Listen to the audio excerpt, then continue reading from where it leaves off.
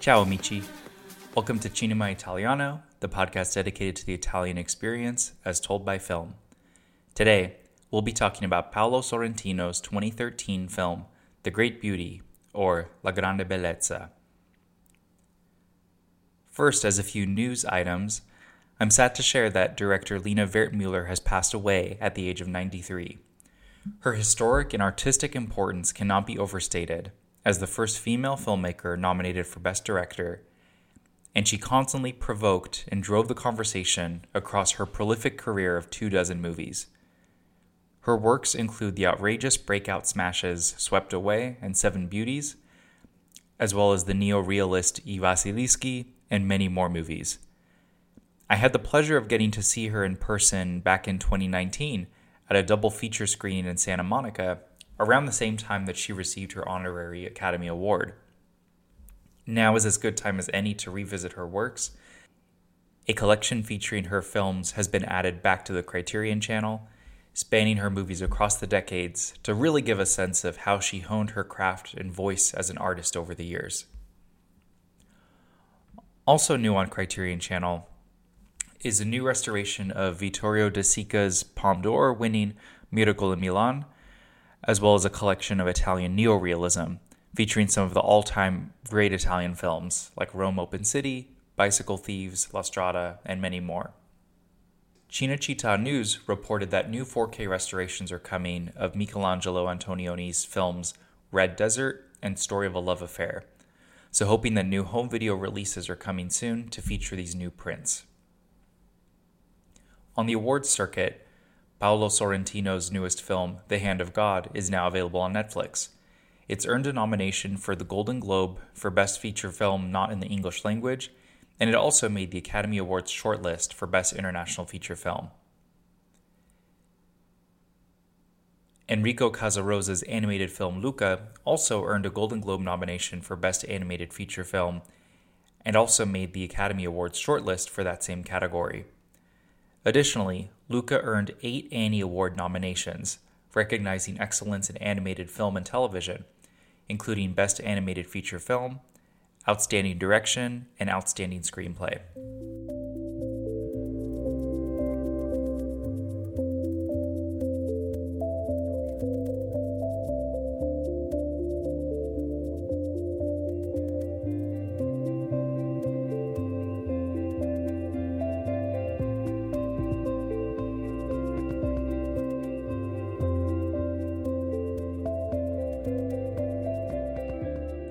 I first got to see The Great Beauty back in 2014, when it was released in the US on home video by the Criterion Collection.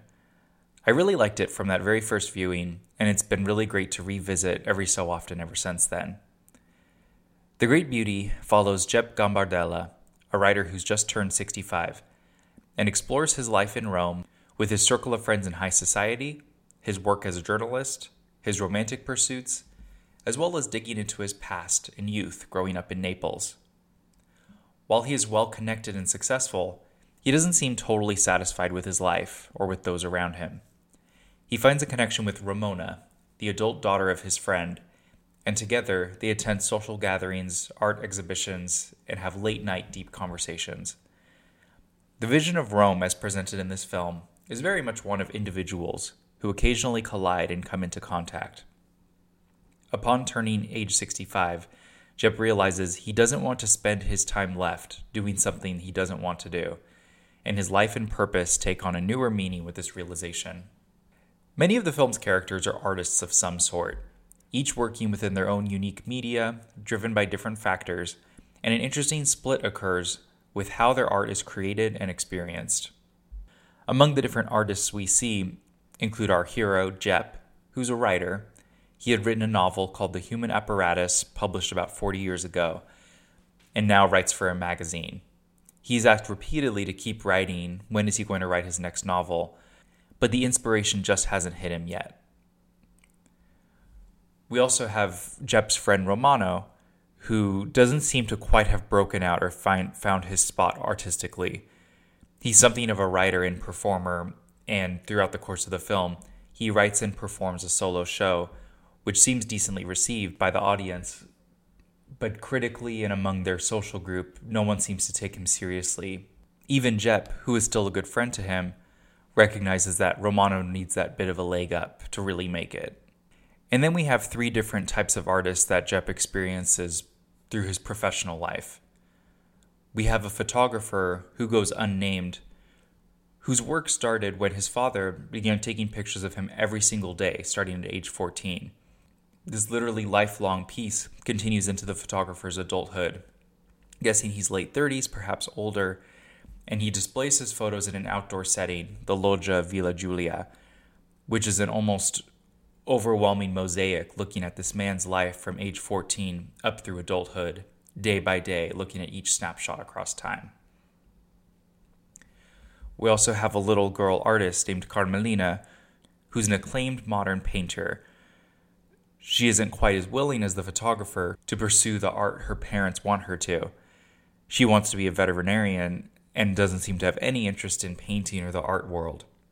At an art dealer's party, mostly filled with adults, she's forced to perform this almost rage-filled piece, picking up paint cans, throwing them at a massive canvas, and using her arms and body to mush everything together into abstract art. Throughout the performance, she screams and grunts, seems miserable, but when it's all done, she's made something visually striking. Another artist we encounter very early on is Talia Concept, who's a sort of performance artist. She performs this political, albeit hard to unpack piece. She invites Jep to come interview her. When Jep presses her to understand more of her motivation or where her inspiration comes from, she sort of breaks down, and it becomes clear that even she herself doesn't understand the meaning of her work or where her drive or what it's all about. So we have 2 sort of buckets of artists. We have those who don't really understand the meaning of their art in Carmelina, the painter, and Talia Concept, the performance artist.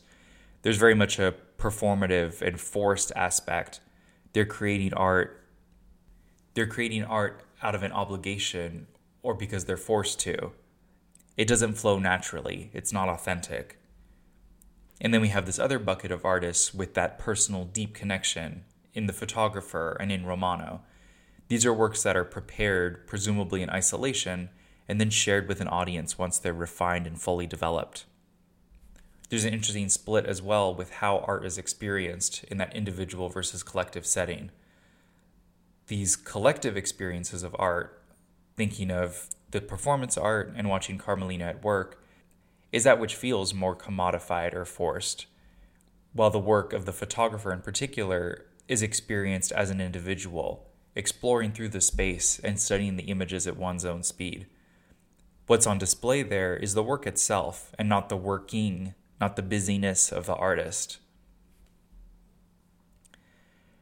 The individual versus collective experiences also expand outside of the world of art as a creation, but also finding meaning and truth to oneself, all within the chaos of contemporary Rome. How can one be an individual and not get lost within that collective? Many of the characters of the film are something of loners. From the very first moments, we get brief snapshots of individuals scattered around Rome in the early hours of the morning, whether on their way home from an all-nighter or out for an early start to the day. Everyone's days begin or end alone. Whomever they meet or get together with along the way, they're ultimately individual in their respective journeys. And even in moments of that greater collective, we still see individuals on the sidelines, outsiders both seen and unseen by those around them, who are visually staged differently and separated from that crowd. We get this in a very early moment at Jep's 65th birthday party. The masses are gathered, dancing around on the patio, and then we suddenly cut to a burlesque dancer alone in a window. Even the sound design is different. We get this sort of mellow electronic music, muffled, playing inside her sort of box performance space, which is a sharp contrast from the driving beat and bass drum from the music outside. At that same party, we're also introduced to Dardina, who's Jep's boss, the editor at the magazine, who's physically shorter than everyone else. She looks bored and takes a long sip from her drink while everyone towers and dances over her. Another striking sequence showing individuals in a collective space is in the late hours of the night, exploring around the Via Veneto high-class neighborhood of Rome. We see these different pockets of individuals, like a husband and wife eating dinner, not speaking to each other, a woman walking her dog. Perhaps the most visually striking instance in this little sequence is a limousine full of people, and sitting in the back seat of the car is a woman looking out the window with a face of just such emptiness and despair as a blue light is cast over her. It's a sort of hyper-real moment, and it's a character we haven't seen before and we don't see again, but we get a flash of loneliness in this one little moment. In addition to just how characters are staged and lit, we also have individuals in a narrative sense. We have Ramona, who at over 40 years old is still a dancer. Her father says she's a little too old to be doing this, but she still pursues it as a career despite that age gap. We also have a figure who's known as the Saint, who's an elderly nun about 100 years old, who's revered, set aside, admired, but is also sort of silenced by those around her. The institution of the church loves to parade her around, but doesn't really let her speak for herself. And then we have our protagonist in Jep. He's a sort of grand observer. He's originally from Naples and has lived in Rome for over 40 years, but he's still able to see the city with that objective outsider perspective. Jep and Ramona are two loners in their own way, and as a result, they're able to forge a connection and become almost inseparable. This makes her unexpected death that much heavier of a blow. For most of the film, and presumably much of Jep's life, he's always out on his own, going to parties and dinners or meeting with friends, but always a solo actor. Once he meets Ramona, she becomes his plus one to public social gatherings as well as to quieter experiences just for them. In their relationship, perhaps there were kindred spirits and are able to witness and experience the chaos of Roman society together as two outsiders. A recurring drive mentioned throughout the film is the pursuit of beauty and who is worthy of it. When Jep and Ramona first meet, he asks her whether she has a family and adds that having a family is a beautiful thing. She replies that she knows, but she's not cut out for beautiful things.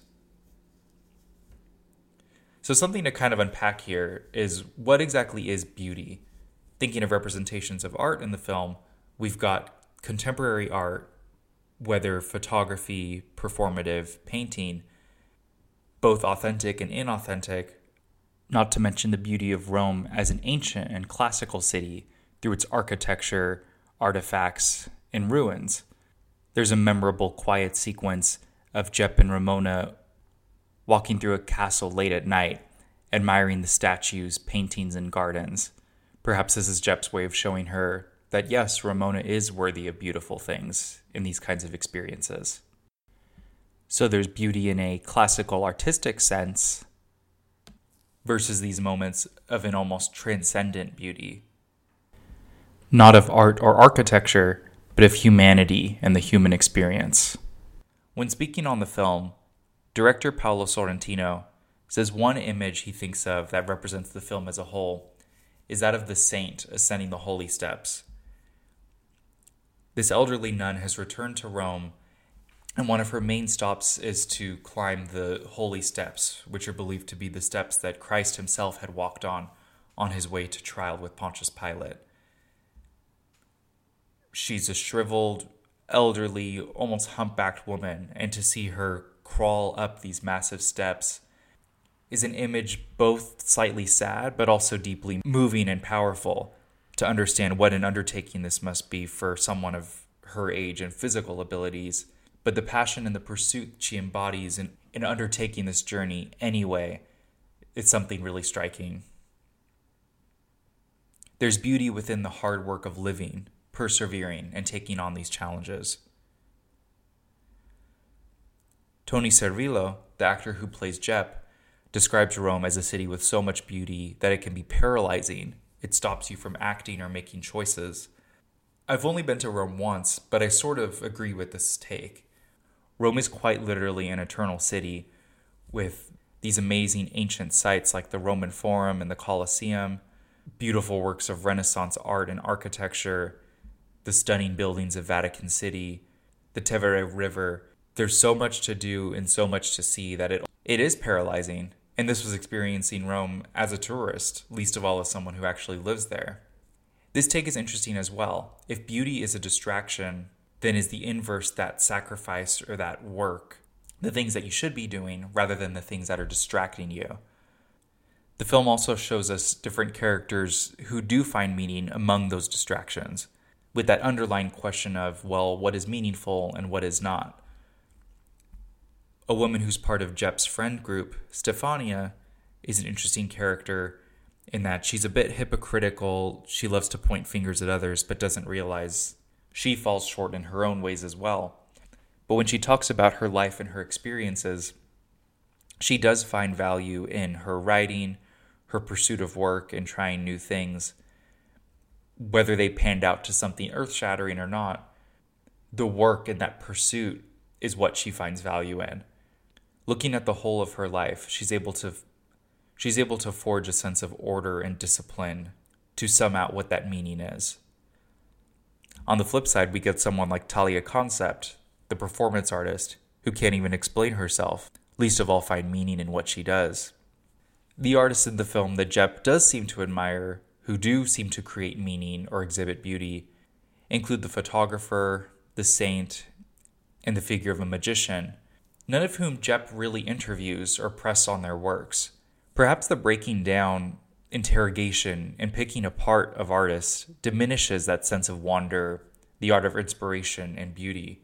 These are works more to admire, not to study and break down. Another take on beauty could be the idea that it's something that's temporary or scarce. Thinking of Rome as such a beautiful city with this rich architecture, art, and so much more. As Tony Servillo says, if it's something of a distraction having this much beauty around, perhaps the way to handle it is almost to limit or filter how much beauty one can experience at a time. The phrase "the great beauty" is used by Jep towards the end of the film. The saint asks Jep why he didn't write another novel, and he replies that he was looking for the great beauty but didn't find it. Where was he looking for it, though? Was it in high society, amid the crowds, chasing women, or was it through those quieter moments of life, experiencing it more as an individual in those quieter pockets of Rome? Other forms of beauty, or at least inspiration, seem to come following encounters with animals. These moments act as little pockets of truth, encounters with the natural world that renew a sense of self and direction. First, Jep has an encounter with a giraffe at the Baths of Caracalla, where he first sees a giraffe and then a magician named Arturo. Arturo says that tomorrow's performance will be performing his act with the vanishing giraffe. Jep asks if Arturo can make him disappear, to which he replies, "It's just a trick." Jep's friend Romano appears briefly, and they have a little conversation, and when Jep turns around, the giraffe is gone. Right after, Jep revisits his friend Romano and tells him that he wants to begin writing again. Perhaps Jep was so stunned, in awe of the great creature before him, where any conscious, rational understanding of how to make it disappear is a sort of unsolvable, overwhelming great beauty. And hearing the magician reply that it's just a trick is it almost a humbling take on his own craft. Perhaps that's what empowers Jep to realize that it's all created and that he can conjure out his own forms of beauty. We get our second animal moment with the flamingos that appear outside Jep's apartment. The next morning after the saint falls asleep in his apartment, flamingos are scattered all over Jep's balcony. The saint asks Jep why he didn't write another book, and he replies that he was looking for the great beauty but didn't find it. The saint replies that she only eats roots because roots are important. She closes her eyes and then literally blows the flamingos away, and they scatter out across the horizon. Right after, Jep is on a boat and is brought back to his young adulthood and is inspired to begin his novel. The saint's reply that she only eats roots is sort of a twofold metaphor. By eating roots only, one is almost cleansing one's life by focusing on the essentials and not those distractions. And thinking of roots more literally, thinking to Jep's past and his background, Perhaps he's lost sight of his own roots and his youth and upbringing during his time here in Rome. And to dig a little deeper into the line that the magician says, that it's just a trick, the film opens with a quote by Louis Ferdinand Céline saying that the journey of life is entirely imaginary.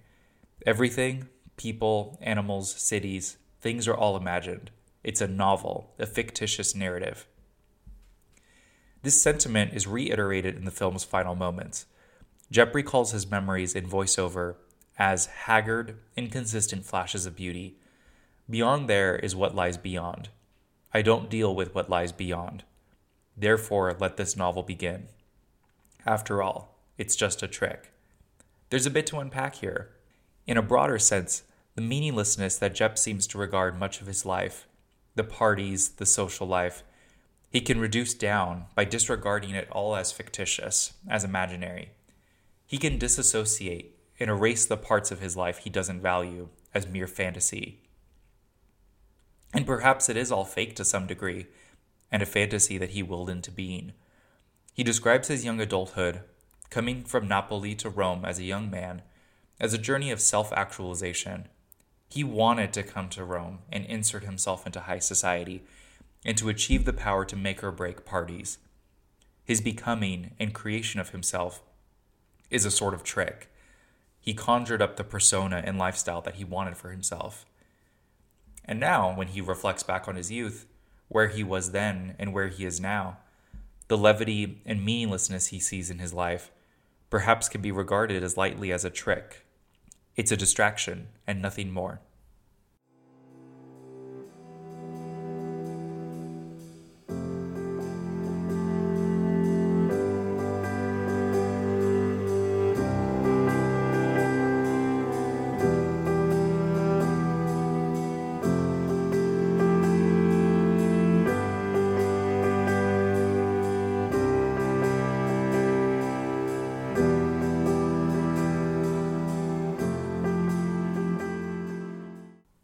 One of the striking formal elements of the film is its use of music. Throughout its soundtrack, it's a pretty seamless blend of music, both classical, operatic, as well as with contemporary dance music. Songs that tend to recall the past or have a sense of timelessness have an almost ethereal, echoey quality, which is a contrast to the contemporary dance music we'll hear, especially in the party scenes, with a loud, pulsating bass drum. Something else to note is that one song in particular, the Beatitudes, is heard 4 times. We first hear it one night when Jep is walking home and he encounters a beautiful woman, and they have a brief moment looking each other eye to eye before continuing on their way. We hear it a second time when Jep meets the photographer, displaying the photos of himself taken every day since he was a child. We hear it a third time when a married couple, the Nobles for Hire, return home, and the wife goes to a museum to visit her baby crib and reconnect with her past. And then for a fourth and final time, during the closing credits, as we're gliding along the Tevere River, as images of runners, boats, passers-by on the bridge, and the Castel Sant'Angelo flow around us. Each of the moments that this song is heard are sequences of an almost transcendent beauty with longing, possibility, and a connection with the past. In terms of reflecting Italian society and culture, you could make a whole vacation visiting all the locales of this film. It's all over contemporary Rome, including the Piazza Navona, the Baths of Caracalla, the Tevere River, the Castel Sant'Angelo, and many more. In particular, one spot that caught my eye was where Jep's apartment is located, literally across the street from the Colosseum. He has an incredible view of one of the world's great landmarks, and he walks right by it and never seems to look at it and admire his view. This sort of ties back to the accessibility versus scarcity of beauty. Perhaps there's greater reverence for what's scarce and more ambivalence to what's everyday, considering he never really gives the Colosseum a second look. The setting is contemporary, presumably 2013, 2012, but it feels pretty timeless. There's not really excessive technology or contemporary references. Music is the main timestamp that pulls us into the 2000s. Director Paolo Sorrentino says that the impetus for the film came from the novel The Mortal Wound by Raffaele La Capria, about a middle-aged Neapolitan who returns to the place of his youth to step away from his unhappy life. There's certainly parallels there to The Great Beauty, where Jep, unsatisfied with his life in Rome, digs into his memories of Naples and his coming of age. Sorrentino also describes Jep as a Charon-like figure, referencing Charon from Dante's The Divine Comedy. Charon is the ferryman who escorts the dead into hell, and in a way, Jep is like an outside observer who can blend in with hell, in this case Roman high society, but with that external awareness as a writer and observer. In terms of Sorrentino's filmography, this is his sixth feature film, in between two English-language movies. This must be The Place from 2011 and Youth from 2015. This is definitely my favorite Sorrentino film that I've seen so far. From what I've experienced so far from his earlier work, this one feels like a really watershed turning point in terms of more grandiose themes and a flashier style in terms of camera work, staging, and just sheer scope. Thematically, The Great Beauty reminds me quite a bit of J.D. Salinger's novel The Catcher in the Rye. There are many different takes on this great American novel, but what I come away with is a story of an individual who desperately yearns for connection and beauty that is largely unsuccessful in their attempts to find it, but is still optimistic and hopeful and confident that the beauty is out there, you just have to uncover it. In The Great Beauty, Jep often seems to be settling for his everyday lifestyle, but there are moments where his heart is open, such as with Ramona, and where he is truly inspired and moved, like with the photographer, and he finds these pockets of meaning amidst the chaos. In terms of other Italian films, there's certainly parallels with La Dolce Vita in the sense of observing and critiquing contemporary Rome from the perspective of a journalist who seemingly knows better and is above it, but still participates and benefits from the connections, romantic pursuits, and power that he holds within Roman society. An important distinction for The Great Beauty, though, is that our protagonist Jep is a Neapolitan, so not someone who is from Rome and has always been part of the madness. His story, as he tells it at least, is fully self-made, while Marcello from La Dolce Vita in some ways seems to be following his father's footsteps, or at least following his father's fantasies in pursuing that cosmopolitan lifestyle.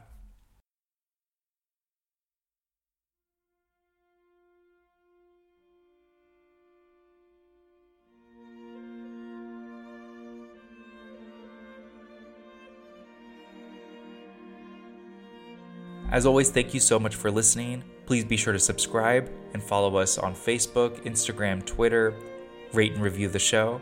And until next time, ciao amici.